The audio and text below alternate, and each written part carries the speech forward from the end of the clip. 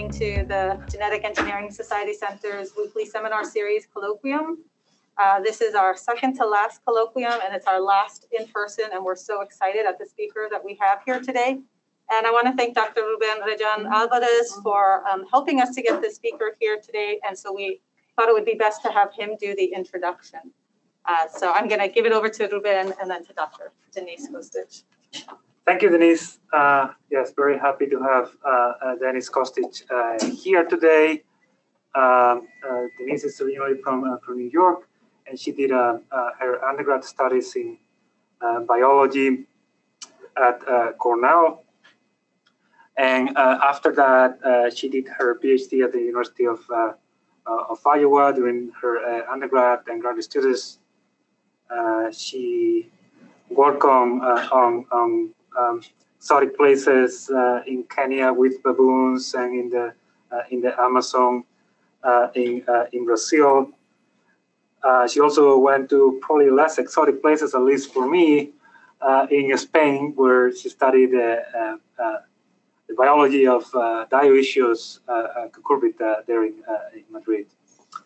Then she did a series of postdocs, and she became more interested on genetics. She ended up working in the lab of Ed Buckler at Cornell. As you remember, Ed Buckler was here in NC State before moving to Cornell.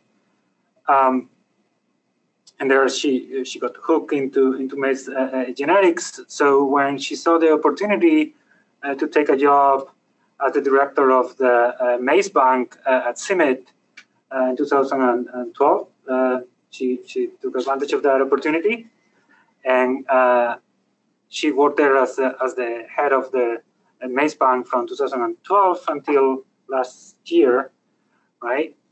And there she did a tremendous job at regenerating some of the accessions that were very difficult to regenerate. She found some forgotten places there in fields there in Mexico, where she was able to regenerate some of these more resistant varieties.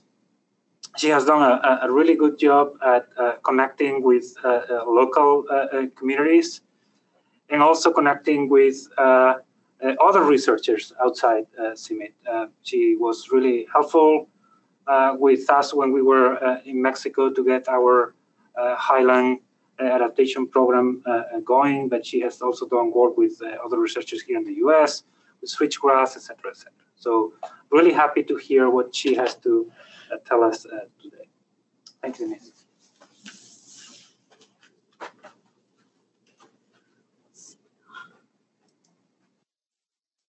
Is it okay if I take the mask off? Well, good day, everybody. It's really great to be here at NC State. It was a long time ago that I visited, but it's really great to be back here. And today I'm going to talk a lot about what I was very heavily engaged with for the last 8 years in Mexico. Let me see. Okay, so I'm going to talk about germplasm, and oftentimes people are like, whoa, what's germplasm? Simply, it's living tissue from which new plants can be grown. So usually we think of seeds, and those are actually quite easy to regenerate, usually. But stems and roots that can also regenerate new plants, as also cultured cells, tissue culture. And that's the whole story. But why do we preserve that germplasm? Well, we need it to ensure the survival of genetic diversity in the world's major crop species and their wild relatives, so that this resource remains available for current and future generations. So a very important mission that I was happy to take on. When you talk about conservation of crop plants, you usually talk about two different ways of doing that. One is called ex situ, and that's basically what germplasm banks do. They grow these accessions, these seeds, somewhere away from the fields of origin.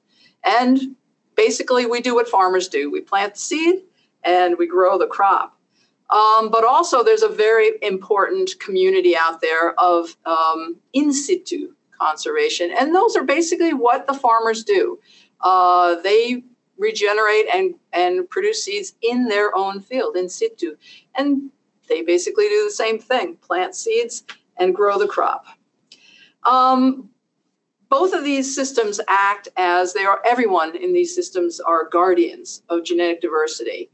And whether you're in a fancy international germplasm bank or you're in a local community such as Xoy in the Yucatan, you are a guardian of genetic diversity. So what are the topics, questions that we're going to touch on today?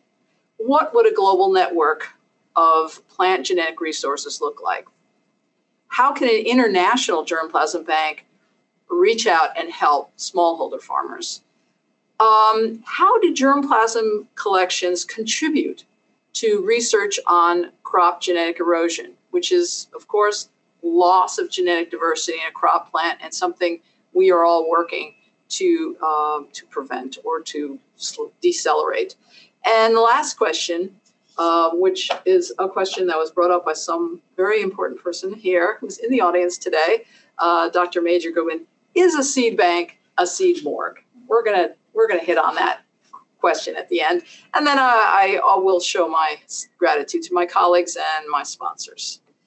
So the goal is to have fully secure and accessible plant genetic resources for food and agriculture.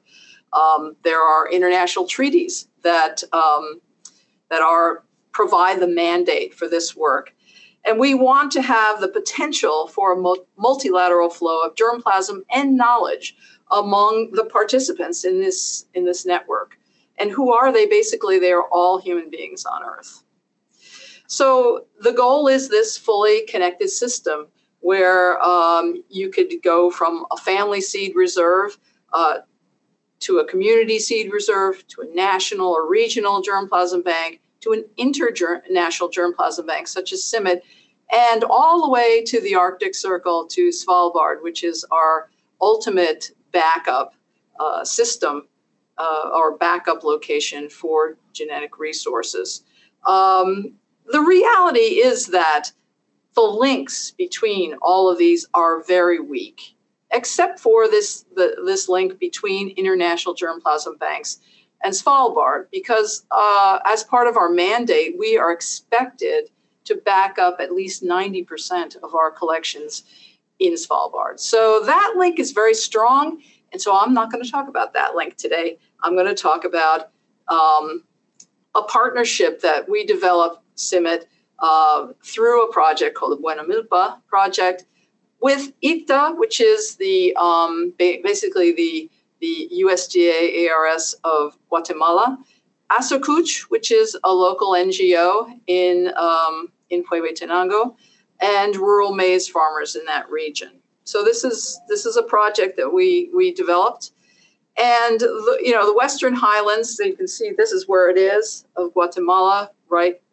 off the what's going to the north is Mexico, and based in Huehuetenango and Quetzaltenango. This project was working with some of the poorest and communities in the country and in Central America. So the starting point is that traditional seed storage methods of local farmers are really limiting the food security in an area that is greatly affected by malnutrition and poverty. Community seed reserves could provide a very effective way to improve the seed security in the region, offering a safe, accessible source of high quality and locally adapted seed for their annual plantings and in emergencies such as crop failure due to local weather conditions. We were tasked with looking at the existing community seed reserves in the Cuchumatanes Mountains region. Are they living up to these expectations? And if they aren't, how can we make them better? So the farmers' methods of storing grain and seed look like this. There's various versions of them in there. They have corn cribs called trojes, or they also use metal silos that have been in some cases foisted upon them by NGOs. But they also, in the case of maize, and I have to admit, I'm going to talk about maize in this whole presentation. You find them stored in the husks or shelled in sacks, plastic sacks that are open, closed in various situations. Community seed reserves, they offer an alternative storage option for the seed. And this is an example of a local community seed reserve and its agrobiodiversity collection. But the core of the community seed reserves are these things called private accounts. So it's like a bank account that you deposit your seed after you harvest it. You have your grain that you keep for consumption, and if you have any, you can sell it. Or then you have your selected seed that you intend to plant for the next cycle, and that seed can go into your family's flask in the seed reserves. And the following year, you go back, you plant that seed, and you start the cycle over and over again. So it's a simple loop cycle.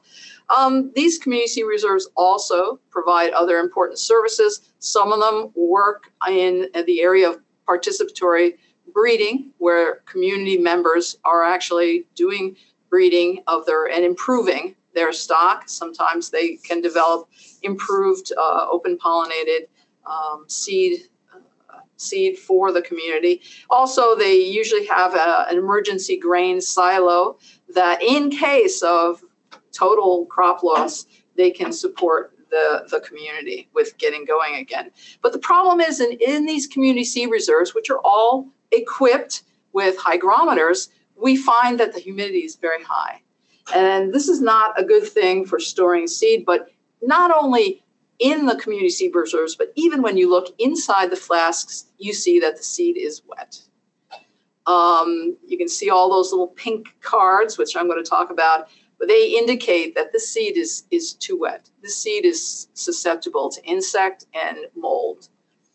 And this is a major problem for the community seed reserves. So why is this important? The longevity of the seed is highly sensitive to moisture content and temperature. So the duration of seed viability is reduced by half for every 1% increase in moisture content, which is a serious issue, or an increase in temperature of 6 degrees centigrade. Now, in the building of these community seed reserves, which was funded by the Norwegian government for over 12 years, they got better and better at making these little huts more temperature resistant, but they really didn't do much about the humidity. So here's the problem. The humidity is very high, and we started thinking about what the solution would be. The solution could be that you lower the humidity inside the seed containers and not worry so much about the whole building. Remember, most of these communities do not have electricity, so they can't just switch on the dehumidifier. So I went back and started Googling and searching for more information about alternatives, and found an alternative that was already being used in regional germplasm banks in Asia, and specifically here, in this case, in India. It's an innovative technique using desiccants to dry vegetable seeds, a technique that requires very little power. So I was on that one. This is what I want us to check out. And what they are called is drying beads. You can see them up in the upper left-hand corner. They're ceramic beads, a special kind of clay called zeolite, and they absorb the pores of these of this clay are the correct size for water molecules. So water molecules can enter, and they don't get released until you heat the beads and reactivate the beads. So people are very know about silica gel. It's basically running on a similar. They're desiccants, just like silica gel, but better for a number of reasons. So the concept of what has become known as the dry chain is that you want to make the seed dry, and then you're going to keep them dry. So it's kind of a two-step idea. And the bottom line is that dry seeds are completely resistant to insect infestations. And you need a way to monitor that with a fast and inexpensive way. And so the UC Davis Hort Lab developed this thing called a dry card, which you can put in the flasks and very quickly know whether your seed is dry enough for storage or not. We tested this in our gene bank. We weren't going to promote something that we didn't truly believe in, and we had grain that was at various levels, moisture levels, which you can see on the little tags there. And we put the dry cards in, and you can see that throughout this range of 15 to 16% of grain humidity down to 7 to 8, you can find the sweet spot using dry cards. So we felt like this was something that we could really get behind.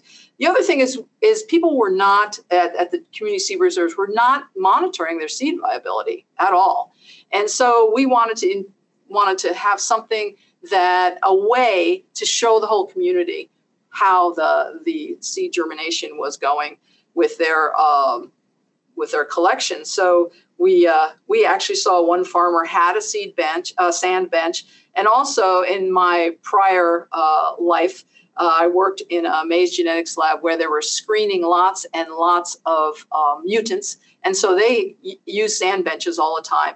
And they had this cool thing called sand bench hole puncher, which basically created a little 100 seed plot. And so I actually went back to my old lab when I was home on home leave. I borrowed their sand bench hole puncher and I took it back with me to Guatemala. We eventually built our own, but we were able to use that. And also one thing that we wanted to do is we wanted to be able to view these dry cards without opening the top of the flasks. So we just created our own little transparent lid. And so now we were ready to do an experiment in the community seed reserves using drying beads. So this was the experiment that we did in 2019.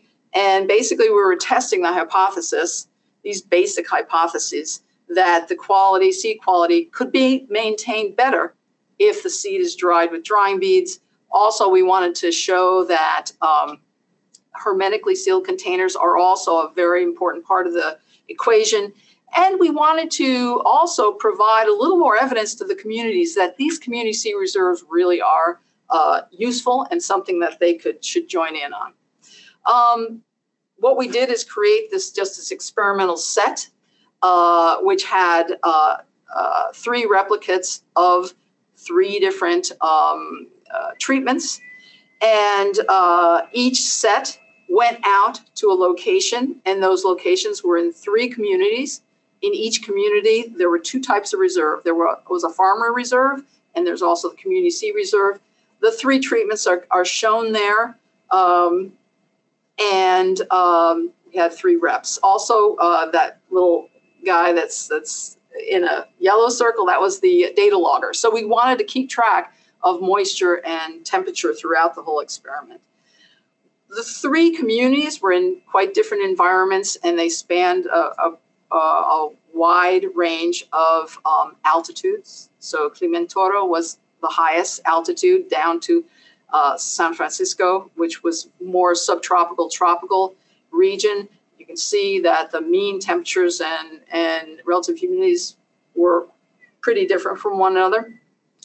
We also built our own sand bench back at Kissimmee. We weren't going to force anybody to build a sand bench until we had done it and shown how it works. So this was ours that we used to set up a demo. And then we built sand benches at the community seed reserves in the 3 sites. You can see everyone working hard. They actually had to bring the sand up from the valley, from the stream, to build these, and they had to have cover on it to keep the animals out. But when we started to test for storage effects between the different treatments, you could immediately see a difference. And we were doing this at 3 months, 3 months into the experiment, and then 6 months into the experiment. We thought we were going to have to run this experiment for a full year. By 6 months, we had all we need to know. And it was a very good demonstration for the technicians that worked on the project, but also for community members. We had the data loggers, and when we went out to collect data at 3 months and 6 months, we would download the data from the loggers and put them back. And you can see that down there in the right-hand corner, you can see the two treatments. The blue cards in the flasks on the right are the ones with dried seed, and the pink ones were the ones that were not dried using drying beads. So you can see that throughout the whole experiment, the conditions were maintained. We did two things. We measured grain quality. So you take a 100 seed sample from the seed, and then look at intact seeds. So you would look for insect damage, mold damage, and keep track of that. And also, eventually, we did germination percent in the sand benches. So I'm going to show you some data here.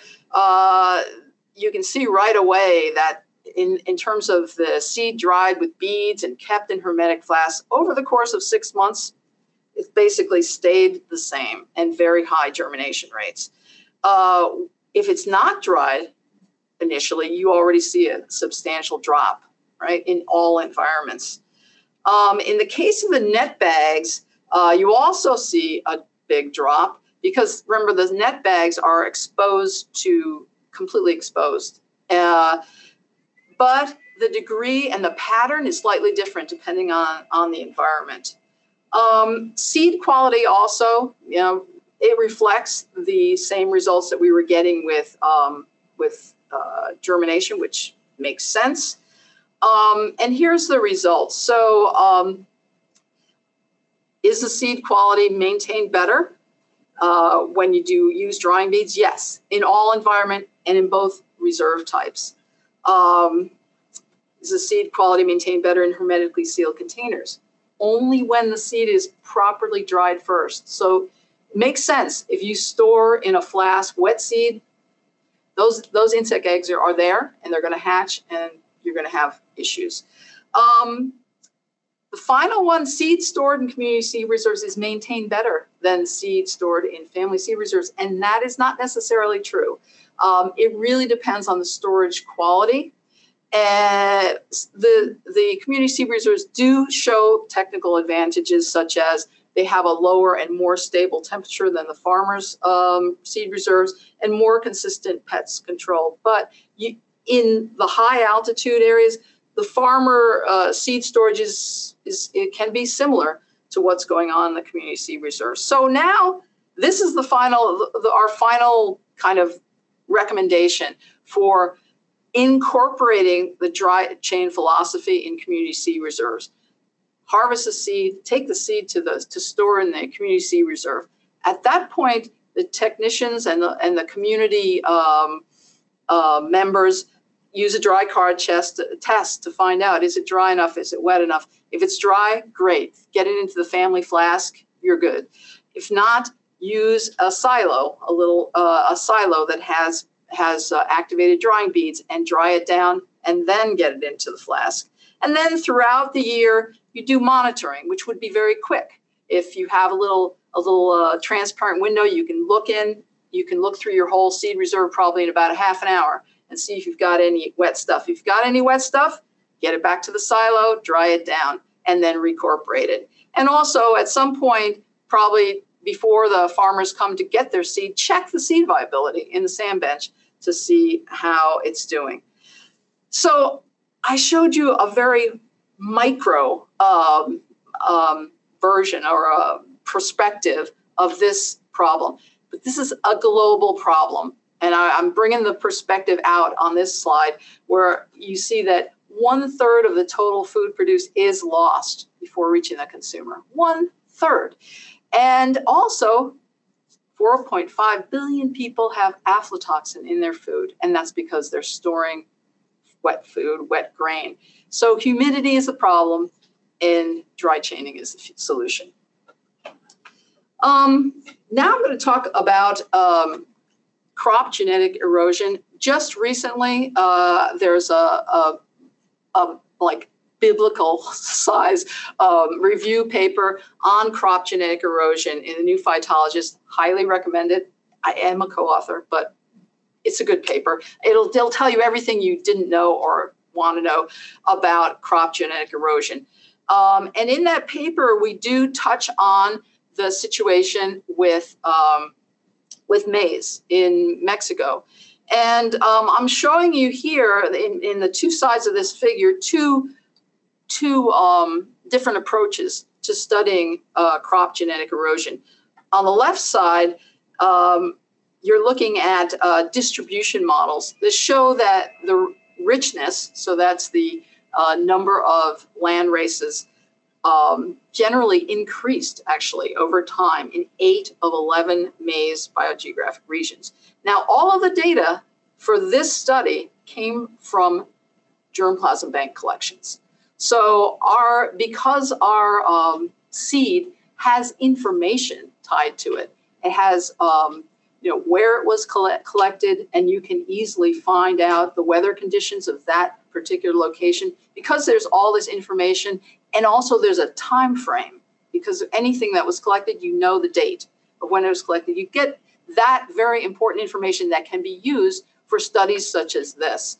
And then on the right-hand side, this is a very in-depth study that a student that worked with us at the CIMMYT Germplasm Bank did on a particular kind of land race called ancho, which means wide, and you can probably see by the pictures why it's called wide, in Morelos State, which is the state of Mexico, just south of Mexico City. And this illustrates, this study will, and I will go into a little more detail on the results of that study. It shows that there is ongoing evolution of these land races due to farmer selection. So here is an accession that was collected in the 1960s. And then on the right, that's the same, it's maize from that same farmer's family after 50 years of selection by farmers for wide grain. Okay, pretty good result there. So even though there's ongoing evolution and farmer selection, we found that the molecular genetic diversity, the foundation diversity of those accessions in this case were basically the same over 50 years. So now I'll show you a little bit of the background of that study. So here's the question: what has happened in situ, back in with farmers, with maize landrace seed lots that were conserved ex situ? So in 1967, this maize was collected from farmers, and you can see it was in the state of Morelos, and 93 samples were collected, actually from 8 different maize land races from 66 families in 1967. And the person who collected this was just a basically research assistant at the newly formed CIMMYT Germplasm Bank, and he became a very famous maize cytogeneticist. His name is Angel Cato. He worked with Barbara McClintock later on in his life, but in this study, he made this collection and he documented it really well. He took photographs of the ears, and he kept track of exactly the farmer's name and the site where he collected it. He even kept track of the number of ears he collected, which is incredible. So we had this collection in our germplasm bank. And we thought this is a perfect way to make that direct comparison over what happens when you put the seed in the refrigerator and leave it for 50 years, then go back to the original family or the original farmer. In a couple of cases, it was the original farmer, and then make a comparison. Okay, so this is like a really kind of elegant and simple ex situ versus in situ comparison. And this student, Denise McLean, she's another Denise, but Denise with 2 S's, not one, she did both sides. She did a socioeconomic study, so she looked at what the farmers did over the years, and she also did the genetics study. So this was a two-parted study. If you look on the website, your GES website, you can click on those and get those PDFs of her study. So she had to go out and locate the families. She went out and found, there were 66 families. She found 56 out of 66 families, which is pretty good. She did sampling with the farmers. She interviewed families. And she also, very interesting, she had focus discussion groups with the whole communities to get a bigger picture, not just of these particular 56 families, but also to look at the communities that they live in. So she had focus group discussions. Then she took the seed with her. She went to Italy, actually, and she did sequencing to get genetic diversity molecular markers that would allow her to do the genetic comparison to see what are the levels of genetic diversity in these two samples, in situ versus ex situ. What she found was there were some very striking things. Remember, I said she had 56 families that she worked with. Of those 56, 10 of those families, only 10 of those families were still growing the same seed lot. So that is that the original collection passed on along the usually it was about 2 or 3 generations to the present. They are still following the same seed lot. In another 3 cases, it was a different seed lot. Maybe from one year they lost it, so they got seed from their neighbor. But basically 13. And Denise did a genetic study where she compared the diversity between the two types, the in situ versus ex situ. Here's another case of what the ears looked like. And what she found was pretty amazing, that these ex situ and in situ accessions basically represent the same population. So there was no clustering, separation between the two. No, she found that basically that genetic diversity that was back there in 1967 is still present in the populations now. Also, another thing she worked on was you have noticed that morphologically these ears have changed a lot over 50 years of selection by the farmers. And they use this maize for a special kind of soup called pozole. And in pozole, it's basically you're popping the kernels, but you're popping them in hot liquid, right, in your broth, instead of popping them under heat like popcorn. In this case, you're popping them in a hot liquid. And what the farmers decided to do was they wanted the wider the better for that. And so they selected for 8-row ears. Back in 1967, you got 12, 10, 8, all these different row numbers, but they started selecting really strongly on 8, and they got a fantastic result. Got much wider, consistently wider. And so what she was able to do was take those two genetic samples and correlate the phenotypic changes with specific genes, okay? And that are specific markers which are connected to specific genes. And she was able to do that. And you can see that a lot of the genes that showed this change over 50 years had to do with kernel width, with kernel weight, kernel numbers. And so that was another significant part. She found the footprint of genetics, of phenotypic selection in the genetics. So now the last thing I'm going to talk about here has to do with something that's quoted very often in the genetic resources community, that Dr. Major Gutman, who's here with us today, said or wrote at some point that seed banks are seed morgues. So seed banks are where seed go to die.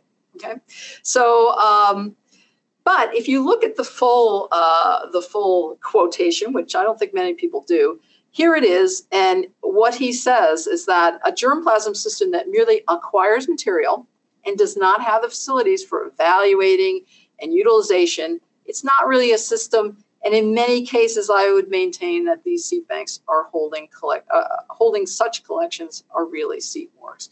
And I have to say, I'm in complete agreement with that sentiment. But the problem is that everybody knows about that one 5 words that he said, and they don't really get the background to what this means.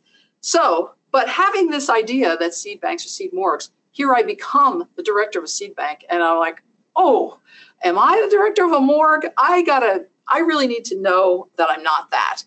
So, so we had a advisory committee meeting, and we brought together all the experts, and we brought Major, because even though he had some negative things to say about us, it's those people that help you get better. So people that criticize you, they can help you get better, and you got to bring them in to the community. And he was happy to come, and here he is with another famous maize wild relative expert, Garrison Wilkes, and we fed them up with roasted grasshoppers and maggots and things like that, and everybody was very happy. But they also gave us a lot of great advice. So what we did is we did a project where we called it the 1,000 Immortals, and we selected 1,000 accessions from our collection. Now our collection has 28,000 accessions, so we needed to make a sampling that included many different years of storage, that different levels of different lengths of storage, and look at the seed aging. We have 2 chambers. We have an active chamber and a base chamber. And the active chamber is warmer. It's at basically at freezing. The base chamber is much colder. We do all our distribution work out of the active chamber. But we also wanted to see if these 2 environments had a different effect on seed longevity. And we want to identify, are there specific types of maize that live longer than other types? Because that will determine how often you have to monitor, right? How often you have to check the viability. And also eventually, we did not do this for this study, we want to look at what are the markers that are associated with seed longevity. So this just kind of shows you that we did a kind of good job, I think, in sampling both all the grain types and sizes and what kind of viability data we had. And this was a way that we made a good sample to do the study. The data collection is basically, this is the kind of stuff you did when you were in kindergarten, and you put some beans on a wet paper towel and you waited a while and you see whether they germinate. And I mean, that's the simple technique basically that all germplasm banks use. And it always amazed me to go in the lab and see 50-year-old seed looking like that. I mean, it's pretty good, I would say. 50 years in a vault and still high germination rates. So what's the results? So what we found was that here we see the distribution of percent germination over time. And we find that the mean germination rate in the base chamber, which is the green peak there, was very high. 92% is pretty darn good. And also you can see that the distribution is narrow. So that means that a lot of the seed is in that really great zone. For the active chamber, not so good. Okay, not too bad, 81%, but the 85% level is the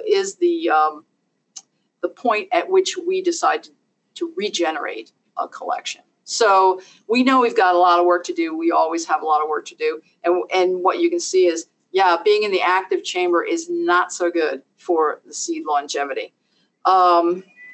So the other thing we looked at was what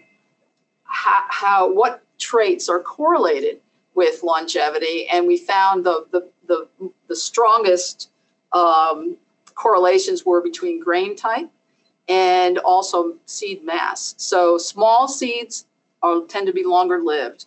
And in terms of grain type, we looked at dent versus flint versus flowery, and we found that flint accessions are the longest lived. And there's been a lot of kind of anecdotal evidence that supports that.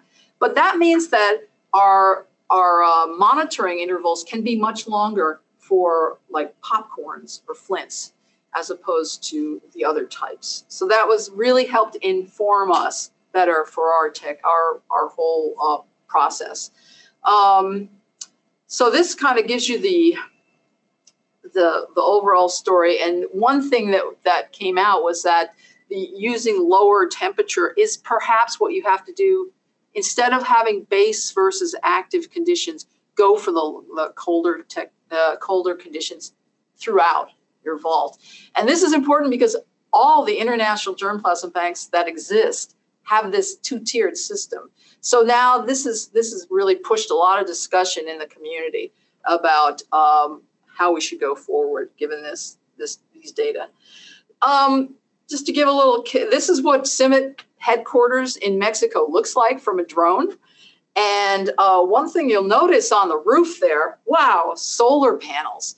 So one year we got a big grant from the German government to get solar panels. So we ended up having a 70% offset of our electricity usage. We also upgraded the cooling compressors and to make them more ozone compliant. That little yellow box is actually where the vault is. But you see that on all levels, we are always pushing forward and trying to make the conditions better and improve our all our processing and make our conservation better. And I just want to thank our partners. These are our dry chaining partners from many places and organizations. My key collaborators in these projects that I talked to you today, Christian Zavala was my right-hand man in all these projects, worked on everything that I discussed today. Carolina Camacho is a socioeconomist at CIMMYT. No, not at CIMMYT now. She's left also, like me. But she worked with me on every project where I work with communities. She was my go-to gal. Filippo Guzan is a postdoc, and he worked on all the seed biology projects. You might have seen him in some of the pictures in Guatemala. He was the guy on the ground there in Guatemala, but also he did the seed longevity study. And Denise McLean is the student that worked in Morelos. It takes a village to do this kind of work, and here's the entire staff of the bank a few years ago with our maize garden out there, and we grew some challah. And it turned out that's the tallest one there is over 17 feet tall. And Tom Payne was my wheat counterpart, the curator for the wheat collection, as I was curator for the maize collection. He also was the tallest dude there. Here's where the money came from to do all this stuff. And this past weekend, I was in DC visiting some family, and we went to the National Museum of the American Indian, which I highly recommend you go to. And of course, I can spot maize anywhere in any room. And there was a lot of maize there in the exhibits. And they had a few different, they showed cultures from all over the Americas and what they consider to be important parts of their culture. Lots of maize there. In this case, I just sharing this quote, which is on the wall: "Seed are extremely important planting," which seems very logical, but it just trying to show you the centrality of how important seed is. The act of seed selection is considered sacred. And yes, this is sacred work here. So I just want to thank you for your interest, and I hope we have some great questions. I'm sure we will. Thanks.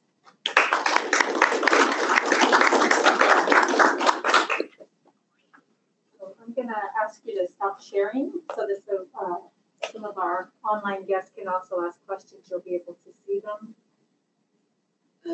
So what do I want to do here? Just shut this down? Oh, just leave it? Yeah. Okay. Yeah, Okay. And so we have some online questions, and we'll also take questions from people in person. And I see that we have a question already from Dylan Spangle. So Dylan, would you like to unmute yourself? Yeah, hi. Thank you for the talk. Everything you talked about seemed really great. I really liked the dry chain project. It seems like so simple but so important. And I was wondering, you mentioned a little bit about how the beads are better in some way than silica gel. I was curious what led to using that particular type of desiccant and where you get it from. Well, the reason why we think of it as better is because silica gel not only absorbs water, it also absorbs all like essential oils in the plant material. Also, silica gel, when it hits its capacity, it will actually start sweating out water. Okay, this is not a good thing. Also, you can reactivate it by heating it, but the beads can be reactivated at a much more efficient and level. And they're practically, once you get them, if you don't break them or crush them, you have them forever. Whereas silica gel really kind of starts losing its potency pretty quickly. It is a lot cheaper. Silica gel is a lot cheaper. So there are some advantages. And so you have to weigh these things. And one of the things that we're working on now is to try to understand what's the best way to implement, because you can't expect a Guatemalan smallholder farmer to buy these beads, but you could provide a cheap or free service using the beads. So where that's the area we're going into now, is trying to understand how it could be implemented and how to scale it out. You can it's the development of drying beads were developed for the oil industry. That was the original use of drying beads was to get water out of oil. But this guy in Thailand realized that these drying beads could be used for drying down plant tissue too. And so he has developed a whole line of things, including commercial offerings of drying beads. And his company is called Rhino Research. So you can get online and you can find, if you Google drying beads, you will find them too. As many things in the world, these come originally from China. So you can also try to find them yourself online. So there's that possibility. But if we did have a U.S. distributor of drying beads, but he went out of business during the pandemic. So now we're trying to figure out how to recoup, because it is much cheaper to have that resource in the U.S. It doubles the price of the beads if you have to ship them. So I'm working with my UC Davis collaborators to try to see what we can do with getting them accessible to everyone. But you can find out a lot more about them by just Googling it, and there is UC Davis has quite a bit of information about them. But that's a very important bit, is how do you get them out there and get used. That project we did, that was the very first test of drying beads in the Americas. They've been using them in Asia for a number of years, but they had never, ever been tried over here. So that was the first effort. And I think we have pretty good data now showing us that it's worth the effort. We actually did another experiment where we used them to dry down our gene bank accessions. And we did a side-by-side comparison of dry bead, dried seed, compared to just regular drying room, classic gene bank drying worm conditions, and we found using a seed aging test that there's no difference. So that's a very important pit. We have not published that data yet, but that's also a very important thing to convince the gene bank world that we can use these. Because it's a lot faster to dry with drying beads. What took 5 days took 2 months in normal drying. So Wow. it's a very fast dry down. So you have to be monitoring and being careful. But we knew that we were going to get a lot of pushback if we didn't have any data on that. So we're working on that too. Thank you. That's really interesting. Thanks. And I see that we also have a question from Ramon Leon online. Ramon, would you like to turn your video on and ask the question, and then All right. come up to the audience? Thank you so much for the presentation. I have two questions. One is, do you assume or do you usually get a correlation between viability and vigor, or by renovating the collection, just based on germination viability test, you might be losing that seedling vigor or establishment? And the other question is, that was really interesting, the 50-year study, really cool study. I'm just wondering if the same trend is there for these other lines where you actually have an increase in land races that I would assume might be decreasing the genetic diversity, right? So how widespread do you think that phenomenon is? The interesting bit with that study, which I didn't mention, but I think it's a really important point, is that even though from the beginning, when we found that there are only 13 out of 56 accessions that are still out there, there was such a great decrease there. When Denise went out and did these focal group discussions with communities, she would ask them, she'd have all these photographs, the photographs that were taken in the 1960s. She had the photographs, and she was able to show older farmers who were around in the 1960s and say, does your community still have these land races? And in 65% of the communities, they still had them. So that was also, we felt like, wow, okay, it's not as bad as we thought it looked. Because once you look at a wider perspective, you can start seeing, well, okay, with these 66 accessions, yeah, it's been an incredible drop in their usage and existence in the field, but other farmers in the community still have them and still grow them. The other piece of data that's super important to understand is that in Mexico, 75% of the maize that's produced is produced by smallholder farmers. 75%. That's big. So we need to continue to support them, to help them in any way possible. And the other thing about how important storage conditions are, most breeders don't really think about that too much. And I say to them, you can do all the breeding and improving you can, but if you don't save that seed, then forget it.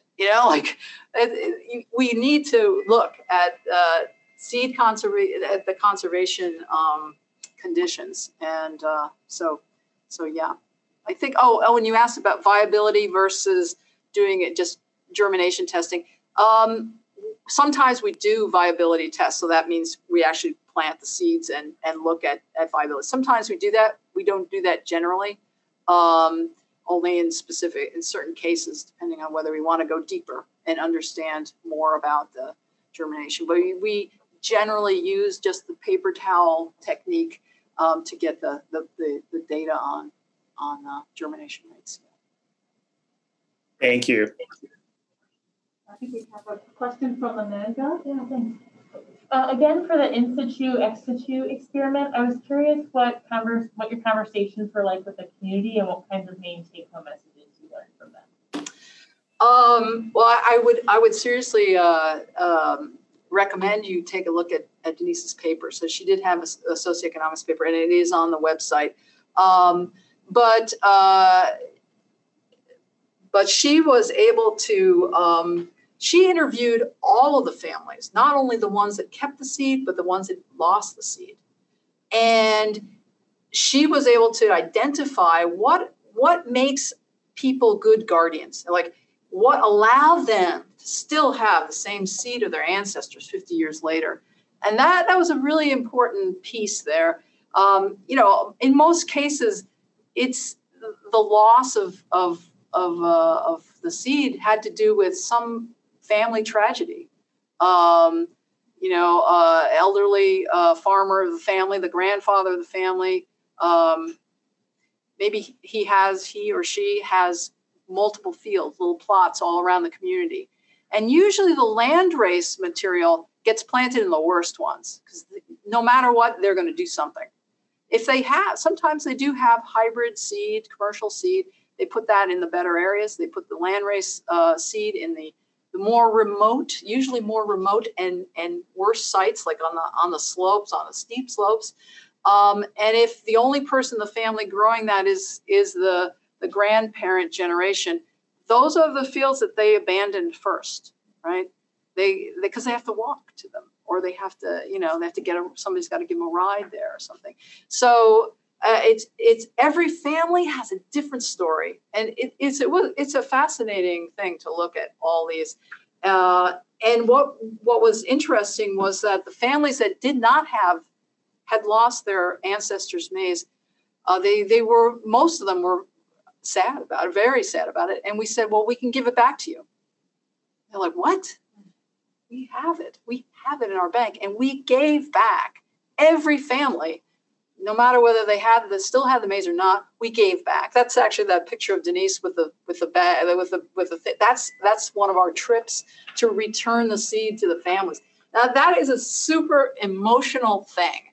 I mean, I'm getting all verklempt here, over it because it's really emotional. I didn't realize that it was going to be that emotional, but people are just so happy to get that back. And of course, the people that are still growing it, they're very happy too.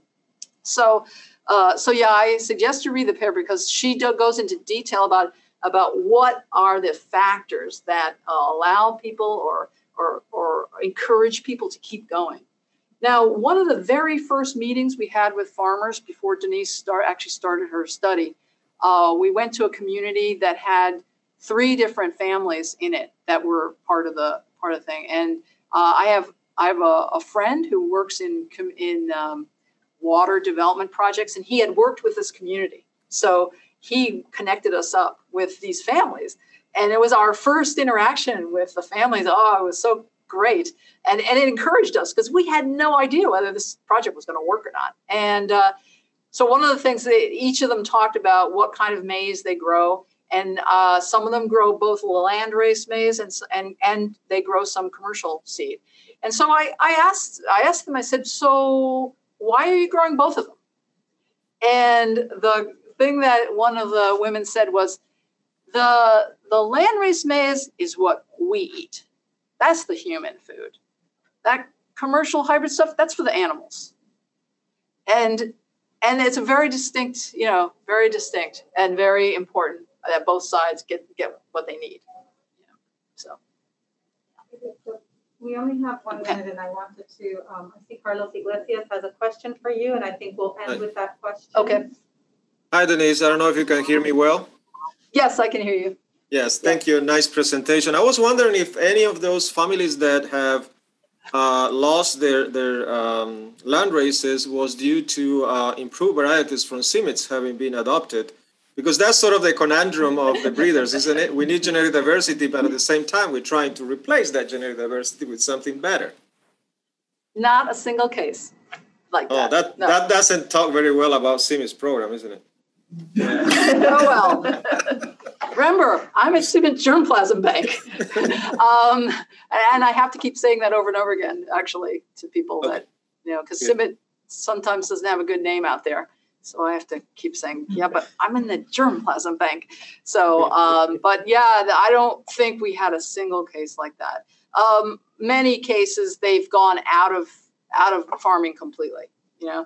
Part of those, if you're familiar with with Morelos, state of Morelos, in the northwestern side, that's Cuernavaca, right? And that area has boomed, as a kind of satellite city from Mexico City.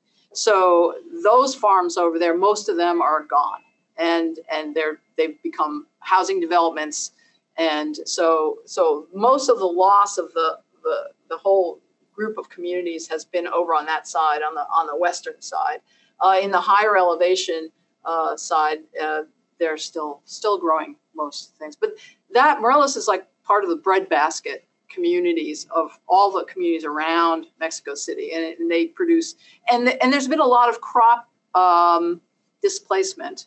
Instead of growing their own maize, they'll grow cactus for nopales. They'll grow, a cash crop. So in many cases, it's a cash crop that has replaced growing the maize, and then they just buy the maize downtown in the village or from their neighbors, or something. Yeah. Thank you. So I think we're out of time. I want to thank Dr. Denise Kostic for coming to talk with us today, and I'm so excited to know that we'll have another hour with her with some students for lunch. So thank you so much for your colloquium presentation, and also for agreeing to meet with students afterwards. Thank you.